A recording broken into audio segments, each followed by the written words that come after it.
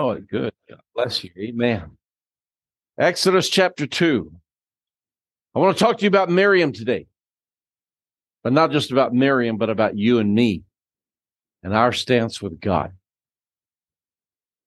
The story of Miriam is largely unknown.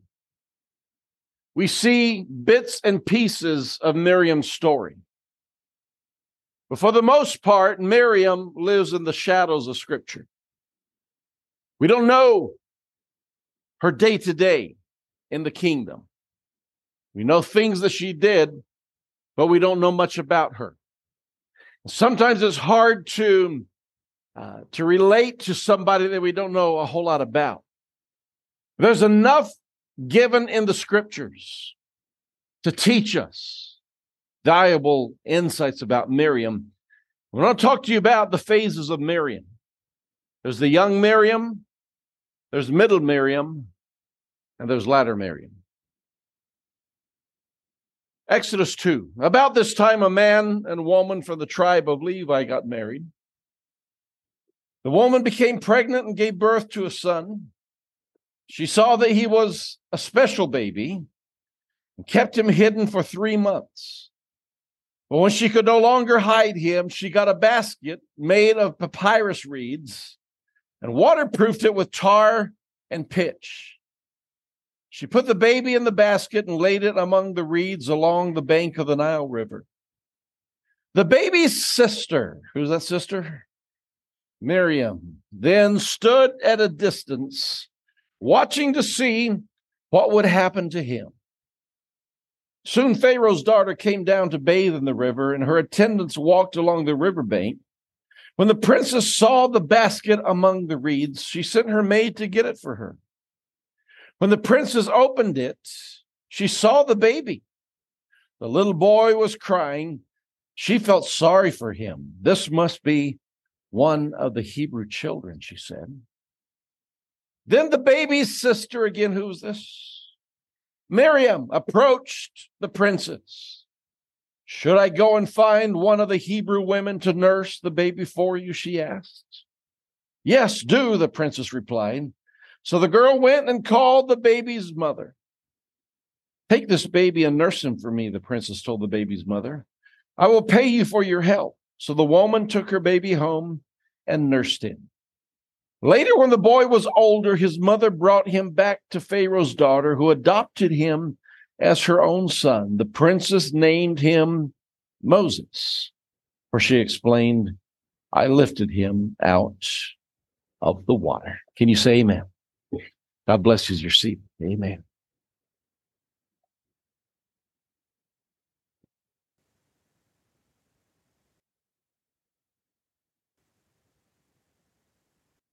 It's easy to get lost in the details of the rest of the story. The story is fascinating. I don't want to get lost in the details of the rest of the story because I want you to think about Miriam today. But just put it in perspective for a few moments. If you look at Exodus chapter 1, you find that the Egyptian king, they called him the Pharaoh, he was afraid of Israel. Israelites were slaves to the Egyptians. Long story, but we're getting towards the end of the story of Israel living in Egypt. And Pharaoh was concerned because the Israelite nation, all those slaves in Egypt, were growing. They were getting stronger. And Pharaoh was concerned that the Israelites would rise up, rebel against Egypt, and take over Egypt. Not an unfounded fear. The land of Cush, which bordered Egypt during those days, they had fights for hundreds of years, just like so many nations today.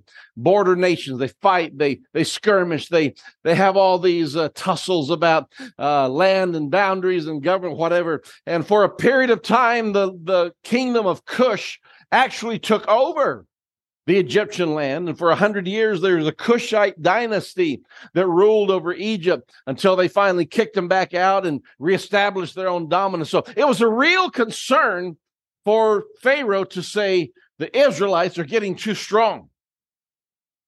So the solution that Pharaoh came up with, brutal solution, he instructed his midwives, those who help the Israelite women give birth.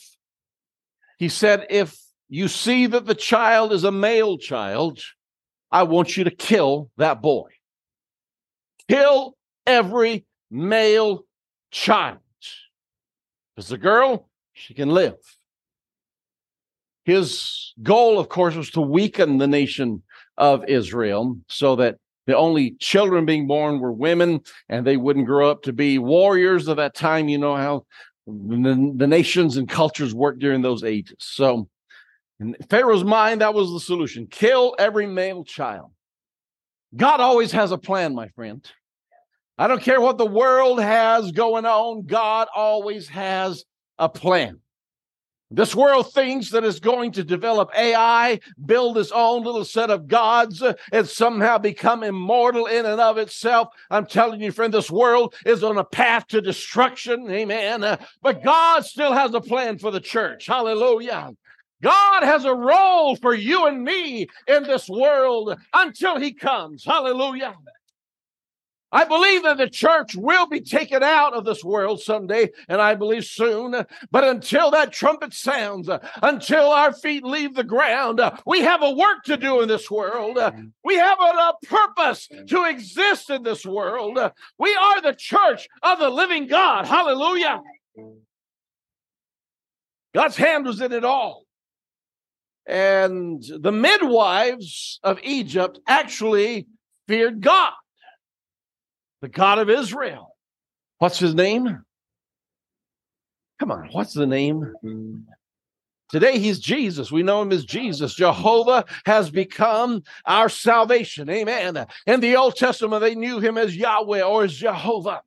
The midwives of Egypt feared Jehovah.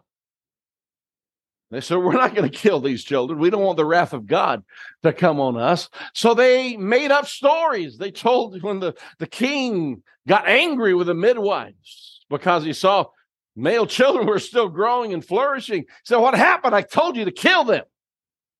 The midwives came back with a story saying, well, the Israelite women are stronger than the Egyptian women. And when we hear they're in labor, by the time we get there, they're already born.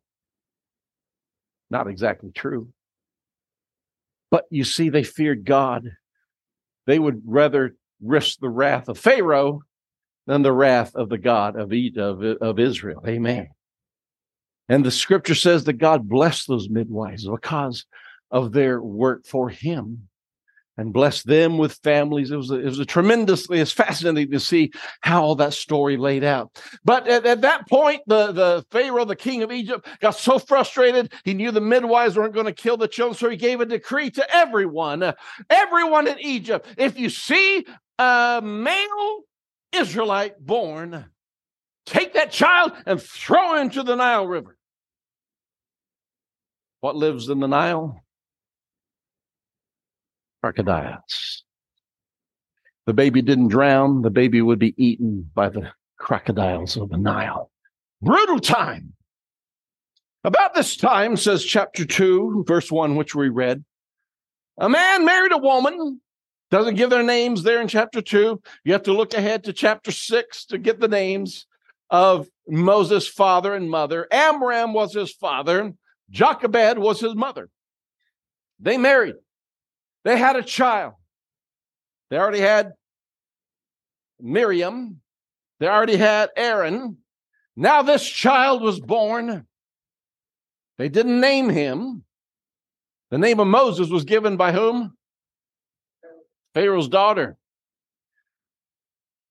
Something about this child, I don't know how to describe it. The scripture doesn't say what it was about this child. But the scripture does say that Jochebed, Moses' mother, saw that this was a special child. There was something different about this little baby. I don't know what it was, my friend. I would like to know someday. Amen. But there was something about it. Now, every mom loves their child. Don't get me wrong. It wasn't that, oh, I love this baby, I don't love that. No. But there was something that stood out There was something that talked to the heart of that mom, Jochebed, that said, this child is special. This child must be protected. This child must be nurtured. This child is going to change the course of human history. Yeah. We've been talking about it before service in our leadership training classes. We've been talking about it in ministerial discussions. I believe that something is being born here in Christian Apostolic Church. Hallelujah. And my friend, it's something special. Hallelujah. That child is special. What God is doing is special in this church. And it needs to be nurtured, and it needs to be protected, and it needs to be raised. Hallelujah. I believe God is doing a work in Christian Apostolic Church. Amen. I believe that it's going to grow into something tremendous that could change the course of human history, just like Moses' birth changed the course of human history. Enter Miriam. We know nothing about her up to this point. Not sure that we even know her exact age at that point. She was old enough to watch over the kids, but she was still a little girl. Miriam, I admire young Miriam. I'm talking three phases of Miriam. Remember? Young Miriam, middle Miriam, latter Miriam. I admire young Miriam. This little girl knew that Egypt was trying to kill her brother. This little girl knew that should the wrong person find that child, without thinking, without hesitation, they could grab that child and throw him into the waters of the Nile and watch him drown and be eaten by the crocodiles. This little girl demonstrates faith. This little girl demonstrates courage.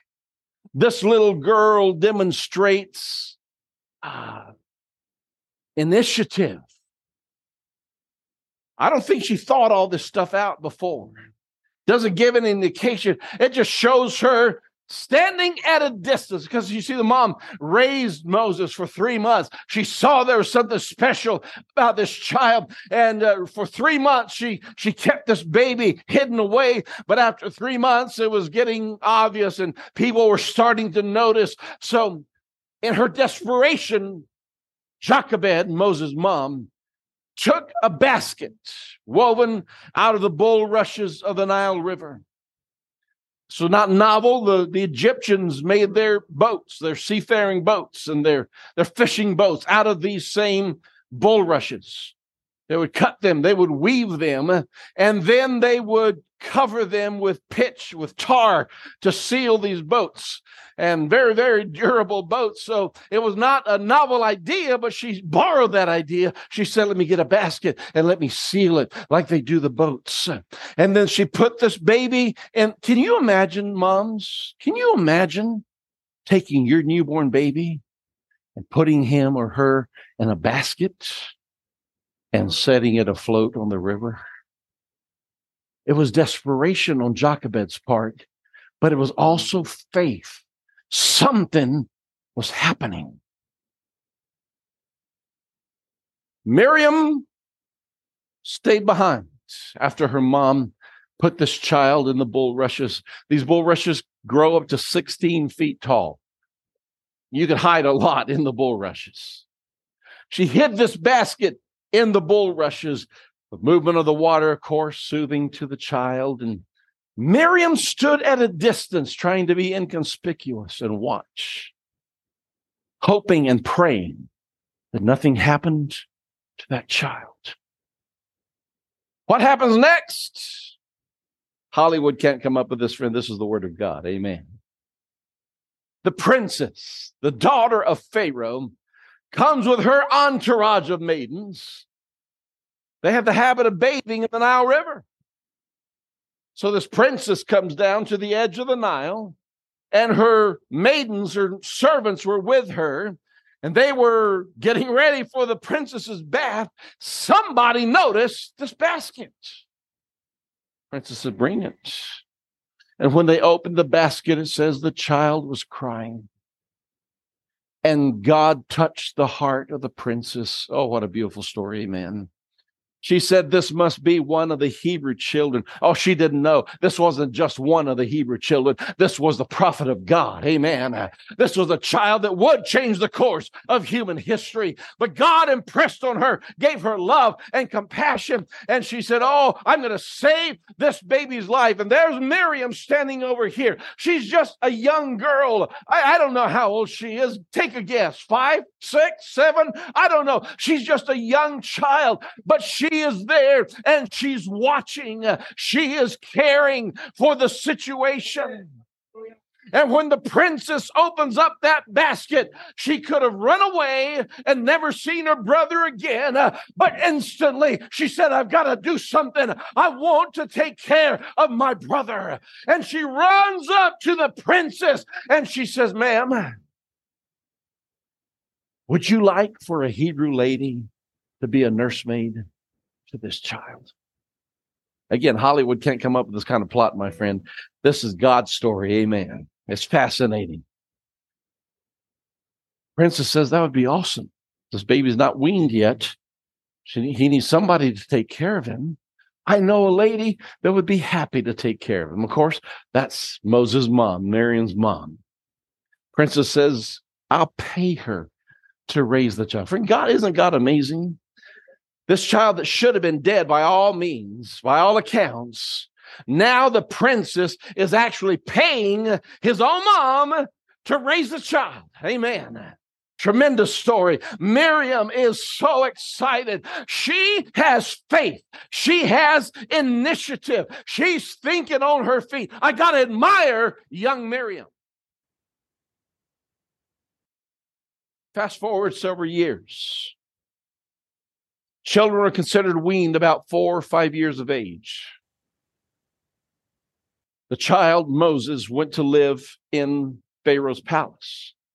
Now he has all the benefit of the Egyptian schooling and the training and the arts of war and the arts of finance, arts of government. He was trained to be a successor to the throne of Egypt. Again, God preparing a leader that would know how to govern his people when they were delivered from Egypt. God's hand is amazing.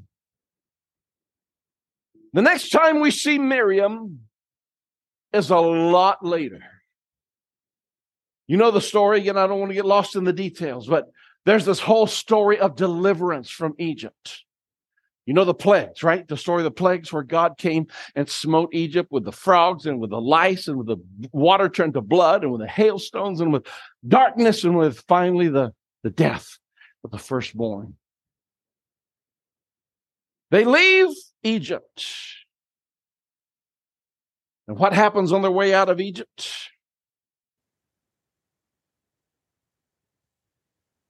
They get to a seabank, and they look behind them, and there's Pharaoh's army coming behind them. And they look to the left and the right. There are mountains, there's desert, there's nowhere to go. They're trapped. And God works one of the greatest miracles that we see recorded in human history. Amen. It's amazing how God took the waters of the Red Sea and divided the waters of the Red Sea. Friend, that's not a made-up story. These are stories that boggled our imagination. But just for a moment, imagine this big old sea, like going down to the coast or going to, I don't know, Brawling Lake or Calaveras, or this big, huge body of water. And God causes a wind to start blowing. And overnight, this wind blows. And when they wake up, the wind has blown the waters apart. And it says literally on this side, it was like a wall of water rising up. I don't know if you could put your hand through it or not, but it was fascinating because the water didn't act like water. It was just this wall of water on this side. And over here, there's this wall of water rising up. And through the middle of it all is a perfectly dry path.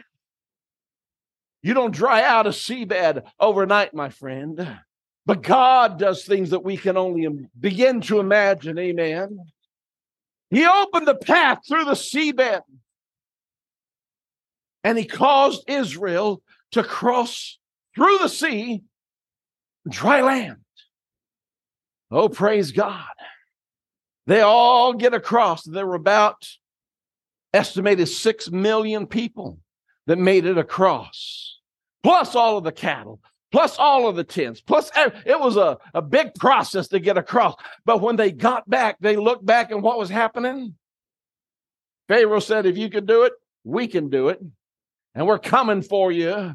People started freaking out. What's going to happen? I don't know what's going to happen. Oh, we're lost because instead of focusing on the deliverance of God, how often do we do that, my friend? God gives us a miracle. God gives us a victory. And instead of being excited about it, we say, oh, but the enemy is going to do this. They're standing at the edge of a miracle. And they look back and Pharaoh's coming. The armies, the chariots, the horses, the footmen are all walking through, running through that dry seabed. And God says, remember how you stretched out your staff yesterday and caused the wind to blow? Stretch out your staff again over the Red Sea. He waited until all of the army was in the seabed, stretched out his rod, and the waters collapsed right on top of the Egyptian army. They all died. The scripture says that they watched the bodies of the Egyptians being washed up on the shore. Amen. And then we see something for the very first time in scripture. We see a song recorded in scripture. Exodus chapter 15. Can I get some little bit of help over here for just a moment? Amen. Praise God. Exodus 15. It says, then Moses and the people of Israel sang this song to the Lord. Hallelujah. They began to sing. They said, I will sing to the Lord, for he has triumphed gloriously. He has hurled both horse and rider into the sea. Hallelujah. They began to sing. They began to worship God. They had a Pentecostal service. Hallelujah. They were glorifying God. The first song that we see in Scripture is at the Red Sea. That was great. You know what else happened? Exodus chapter 15, verse 20. Then Miriam, the prophetess, prophetess. We don't know anything about her prophetic abilities. But something's been happening that we don't know about. I'm telling you, a lot is lost in the shadows of Scripture. But we know from this verse that Miriam had grown up into somebody that was used by God as a prophet. Hallelujah. Able to see, able to give messages, able to give direction. And after the whole people of Israel finished singing their song, you know what Miriam did? She said, I'm sorry, but we're not done worshiping God. Hallelujah. I know you guys have been over there worshiping God, but there's a lot of women in the camp that can worship God too. And Miriam, it says, she took a tambourine. Hallelujah. Come on. And we got a tambourine. There's another tambourine up there. Amen. There's one there. There's one over there. Someone grab a tambourine. Amen. Praise God. Miriam took a tambourine and began to lead all the women as they played their tambourines. And they danced. And they praised God. We sang it this way in Costa Rica. To my friend Moses, I talk to him face to face. And I tell him exactly what I want him to hear. You may be a prophet, but you're no Moses. He said, Moses is the only one I trust. And Miriam was smitten with leprosy. God cursed her for her bitterness and her jealousy. I don't want to end on a sad note because, friend, the mercy of God is forever. I said, oh, praise the Lord, for he is good, and his mercy endures forever. Hallelujah. Yeah, she was cursed. Yeah, she had stricken with leprosy, a death sentence. But Aaron runs up to Moses and says, oh, man, please, we're sorry. We blew it. Pray for us that God have mercy. And Moses prayed, and God was still mad at Miriam, but he said, I'll have mercy. Give her 7 days and she'll be healed. Do you know what? I don't see Miriam mentioned again after her healing. Then again, I didn't see her mentioned before either. She's lost in the shadow of Scripture. But I see young Miriam, and I admire young Miriam. And I see middle Miriam, and she's dancing, and she's singing, and she's shouting the glories of God. I love middle Miriam. And I pray to God that I never get to be latter Miriam, consumed with jealousy, anger, and bitterness. And I close to you, reminding you what God told the Ephesian church, book of Revelation, chapter 2. He said, I admire you, church of Ephesus, but I have something against you. You have left your first love. Somehow you lost the middle Miriam experience. You lost that love for God. You lost that excitement. How long has it been since you danced or played a tambourine or lifted your hands and glorified God? Ephesus, you become latter Miriam. You've lost that excitement in God. But you know what? He said, I want you to go back to where you started. He said, I want you to do the first works. I want you to reclaim your first love.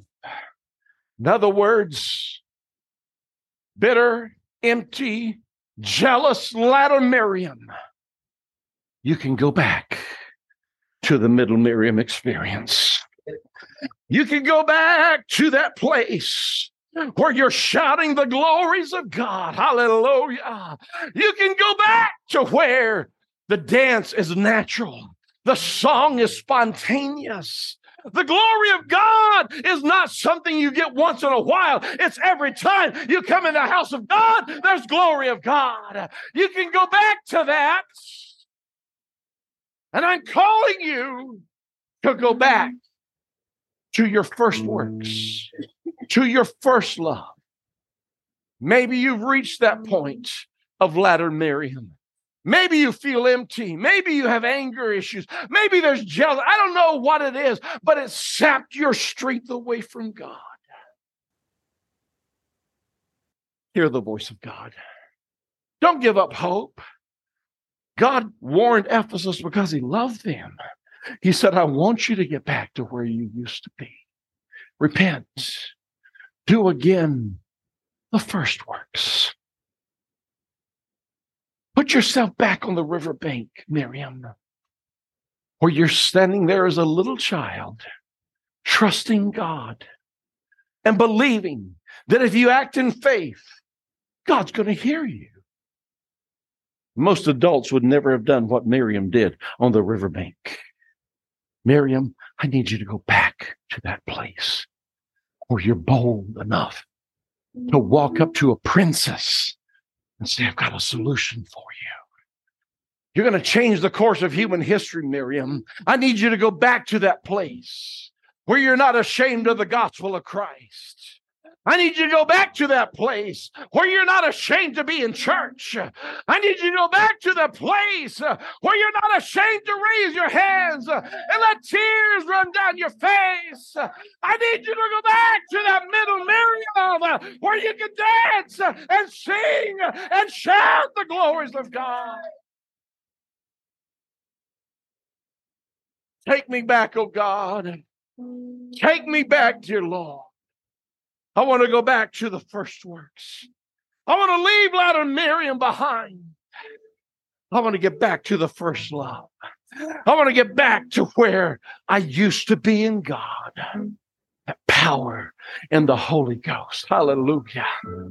Maybe you've never been there. I don't want this message to fall on empty ears. You've never had the middle Miriam experience. You can get to that place in God. Hallelujah. I'm calling you to make your way to the middle Miriam stage. Where you're not waiting on Pastor Scamilla to say, come on, let's pray. Not waiting on Sister Malou, Brother Hernandez, anyone else to say, let's sing. You grab your own tambourine. You make your own dance. Hallelujah. You have your own altar service. This altar's open. This altar's open. The Holy Ghost is calling you. Come on back. Come on. Come back to your